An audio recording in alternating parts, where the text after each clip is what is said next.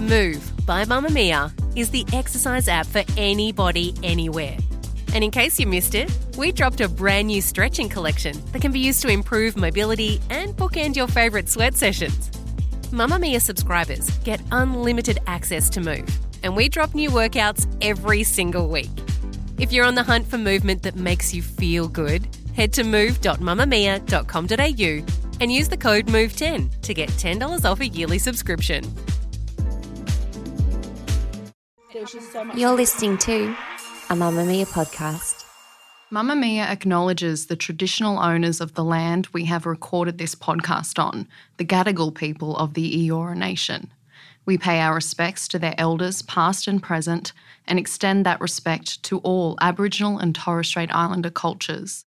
All grown up now, I think I'm ready to move on now. Hello and welcome to The Undone, a Mamamia podcast for people in their 20s who are navigating the world without a GPS. I'm Emily, I work here at Mamamia, and I'm sitting opposite my old roommate. That's true, we live together. My name is Lucy and I work here at Mamamia as a producer. Whoa, we're in the studio? We're back in the studio. We had our Christmas break. Yes. And you might hear a little bit of muffling. We are currently wearing masks in the studio because I'm not sure if you missed it, but there was like a bit of a surge over the break. Just a little, especially in Sydney. And it seems like you and I still remain dodging coronavirus. So we're in here with I was our going to call us superior, but I do not want to jinx it. And now I definitely have. It'll so age badly. You won't be hearing from us next week. Today on the show, we're going to be breaking down the return of Twee. And if you don't know what that means, You'll don't tell worry. us. Okay. And all the complicated parts of the 2010s that come with that. Plus, we're reading a dating diary from one of our listeners, which I missed so much over the break. But first, let's talk about fighting. Okay, so over the break, I came across an article by Metro UK. It was written in 2019. It was called Why Figuring Out Your Arguing Style is the Key to a Happy Relationship. So I think most people would read that and be like, great, now I can figure out what I feel when I'm arguing. I can have better conversations. When I read this, I was like, great, now I can know how to win every argument I have. So to clarify, it's relationships, any relationship? They talk mainly about romantic relationships because clearly no one else matters, but I apply this to pretty much every relationship I think it have. can apply to all. So there are 6 types according to this article. Invalidation, that's type 1. It's a kind of gaslighting style. So it's used to make the other person feel ridiculous about what they're saying. You're kind of devaluing their feelings. Okay. Do you have an example? Rude. I think it'll be something like if I went to you and I was like, hey, when you took my keys without telling me, I was really, really angry about it. And you were like, they're just keys. Or I never took your keys. Yeah, I never took your keys. Get over it. Yeah, okay. Why are you making such a big deal? Yeah. Invalidation. And you're making me feel really sad. And also silly. Yeah, Yeah. rude. Okay, the next one is dominance. So it's a person who takes charge of an argument. They're really quick to respond. They kind of lead the conversation, especially if the other person is not as quick to respond. So I think this happens when you're the person, if I was the dominant person and you came up to me and you wanted to have a conversation, like start an argument, and I'm just so quick that it kind of turns you off because you're just like, okay, well, you're taking this into your own direction. Yeah. Annoying. Okay, then there's a non-arguer. So this person just refuses to engage. A tactic that most non-arguers use is the silent treatment. So no actual real conversation takes place and they kind of end up winning because they just silent the whole time. Yeah. They just refuse to interact. Then we have hitting below the belt. So if you're a person who hits below the belt, you kind of take the conversation and you derail it from the present problem that's happening. For example, if I go to you, Luce, and I say, hey, you told me you didn't like my haircut and it made me feel sad. And you'll be like, well, 3 years ago you forgot to unload the dishwasher and that made me feel sad. So it's kind of just like, what are you doing? Like, can we just talk about this right now? See, I thought hitting below the belt was like me being like, well, it's a shit haircut. Like, I thought that was hitting below the belt, like just being unnecessarily mean. I think it can probably go both ways. We can probably put our own twist on it. It's also not a shit haircut, just so you know. Thanks. Then we have the disinterested So this person just fails to acknowledge the seriousness of the argument completely. They are usually seen to referring as proper arguments as silly fights. Mm-hmm. So if someone's like, hey, can we keep talking about this? I don't think we finished a conversation. You're like, oh, don't worry about silly it. fight. Yeah. Like, it was nothing. Yeah. Last one, we have the person who pleases. Mm-hmm. So the people who just want to avoid conflict at whatever cost. They will agree to everything the other person says just so that the conversation will end. Okay. What do you think I am? I think you're different to a lot of people, and we live together, so I feel like I've observed arguments you've had over the phone with some people. Yeah, if you're new here, because I guess The Undone's been going now for what, like over a year? Over a year. Em and I started this podcast when we lived together, and I wouldn't say we've ever had like an argument. No. Because we'll get to that. We're actually quite good communicators, which is, I mean, I think that's quite a credit to us, but we're not perfect. We're not perfect. You can't bring this up in a later date. This stays in the episode. Yeah. Okay, I've observed you being pleasing, like avoiding conflict completely. Of course. I've also observed you being a non-arguer. I literally wrote, I am a non-arguer, sometimes pleaser. Because I genuinely, in all aspects of my life, will avoid conflict if I can. Yeah. I cannot remember a single, like, blow-up that I've had. Like with your siblings, of course, but if I can resolve something in, like, a very structured sit-down conversation, I will. I will never raise my voice. Like, I don't really get angry, if that makes sense. Yeah. If someone came at me aggressively, I'd be like, why don't we just take a day and we'll revisit this? Yes.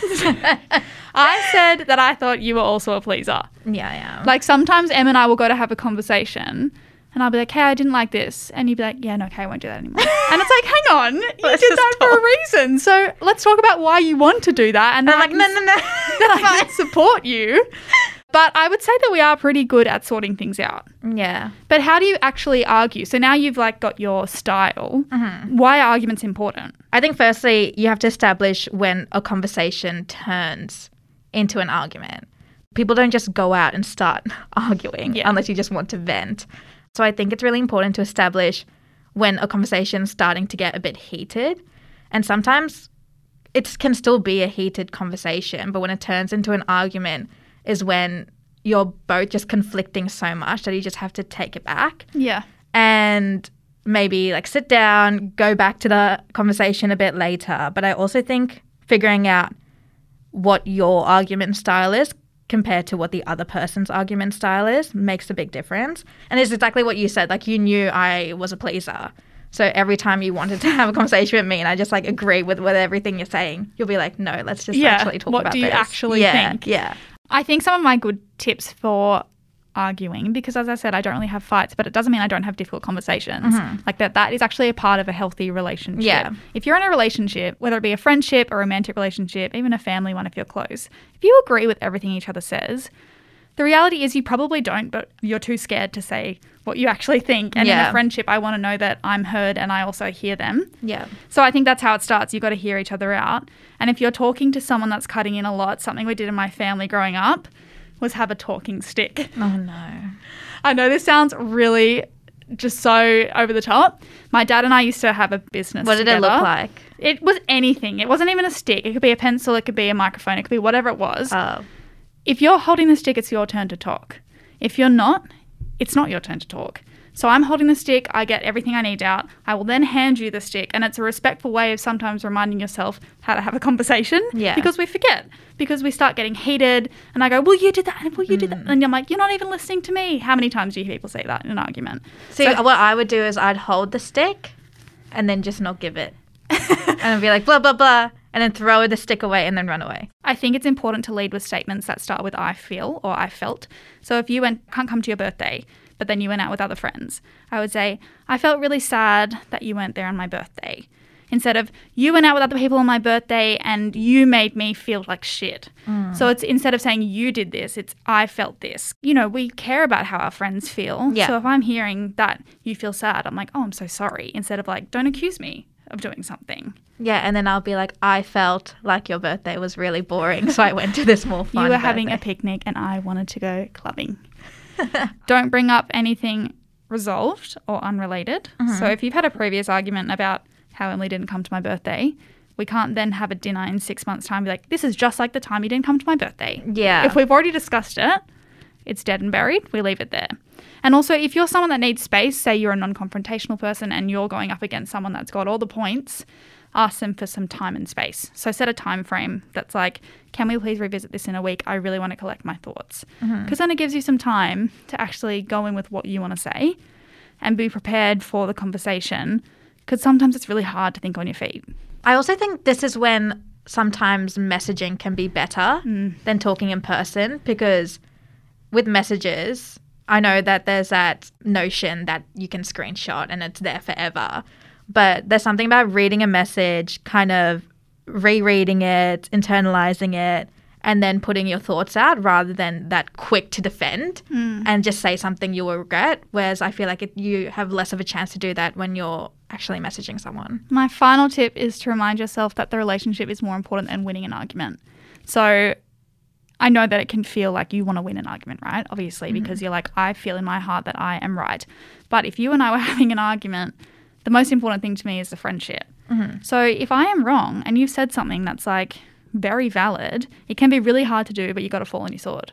And you don't have to do that in a dramatic way, but it's just like, you're right. Like, that was really not okay, and I'm sorry that it made you feel like that. Yeah. So I think it's like recentering and reminding yourself why you're arguing. You're arguing because you care about each other and you want to be on the same page.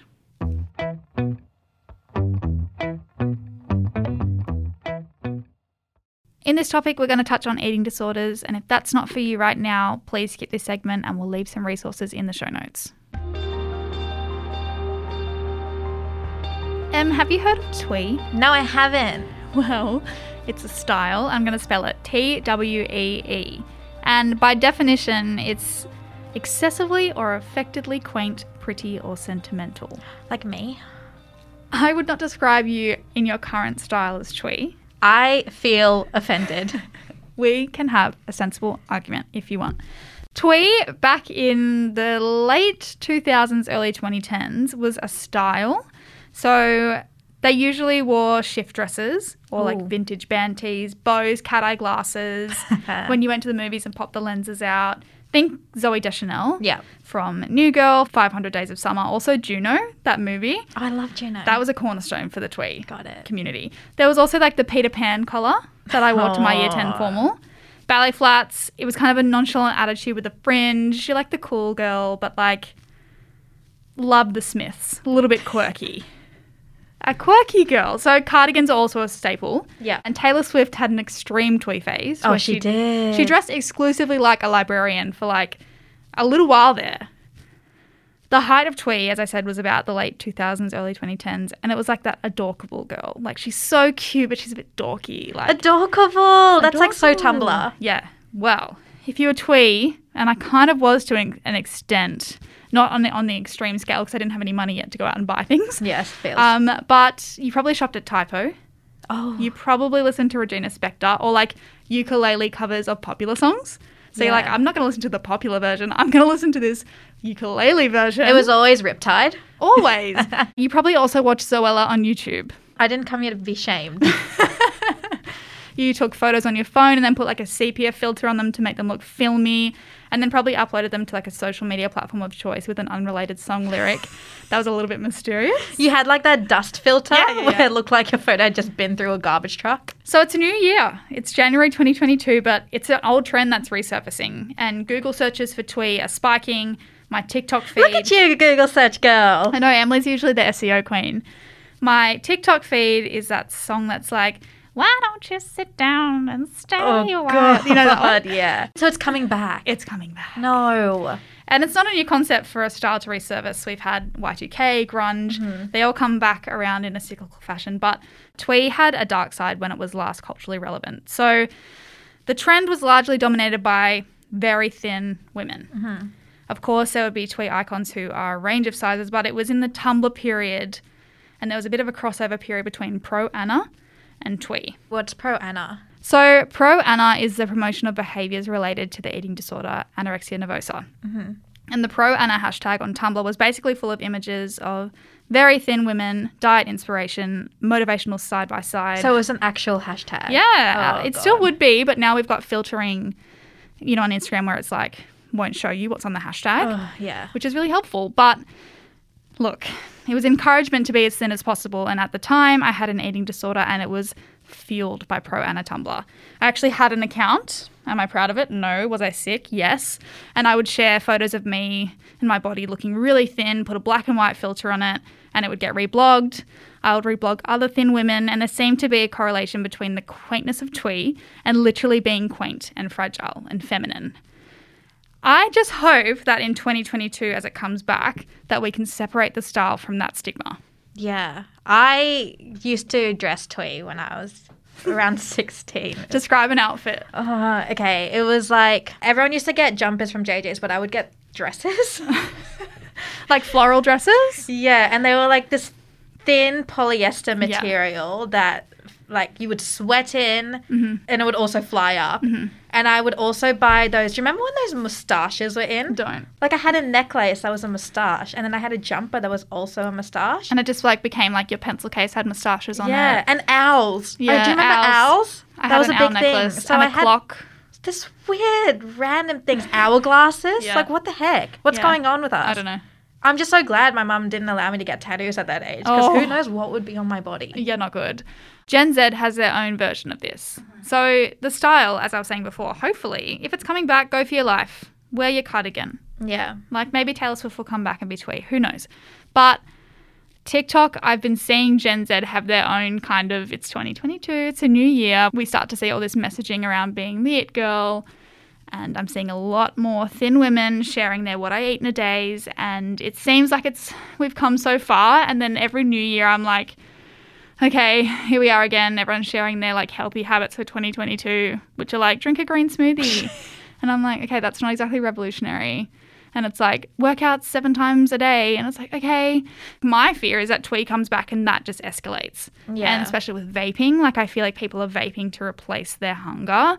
And that was a very big thing in that time as well with smoking and coffee. And so I'm just like, oh, please, can we leave that behind? I think it's time to leave it behind. Or just like have fun with it. I honestly feel we might leave it behind because I think that as a culture we have come way, way beyond that time. So we are constantly seeing more variety of bodies and people on my feed. Like my feed is very rarely just thin white women, and that's amazing because that's all my Tumblr was. And it's not even like I curated that, it just does it for you. So I think that hopefully the style's fine. If you want to dress like a librarian, okay. You go, girl. You get those books. Check them out. And just let it be a reminder that you don't actually have to be a certain body type in order to wear any style. Like all those images on Tumblr, when I was seeing this Twee style for the first time, I was like, oh, in order to wear that, I need to be thin. And to be honest, lots of those brands only went up to a size 16, so they were enforcing that idea. Just a reminder that you find clothes to fit your body, you don't change your body to fit clothes.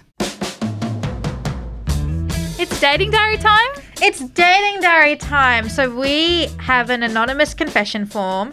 And over the break, so many of you submitted your stories and we want more. So we'll link the form in the show notes. If you have any confession at all, please submit it there. Okay, ready? I'm ready. Last year, I was on the apps dating for the first time after a 5-year relationship. I matched with a guy and we had a fairly good chat. He then suggested we go on a date and said he'd think of something fun for us to do, with his ultimate suggestion being mini golf. That should have been the first red flag. It was Friday night, so I got an Uber into the city, showing up a suitable 5 to 10 minutes late. Yeah, I agree with that. I like to go before because then I feel a bit weird when I'm looking for them and then they're at the table watching me look for them. You have said this before, you like to be situated so that they walk in and you're like, I'm sitting, I'm comfortable, I don't have to fumble over the chair. Yeah. Okay. Okay, segue. But also one time I was going to a rooftop bar and I wanted to get there before him because I didn't want him to see me out of breath when I got to the top of the stairs.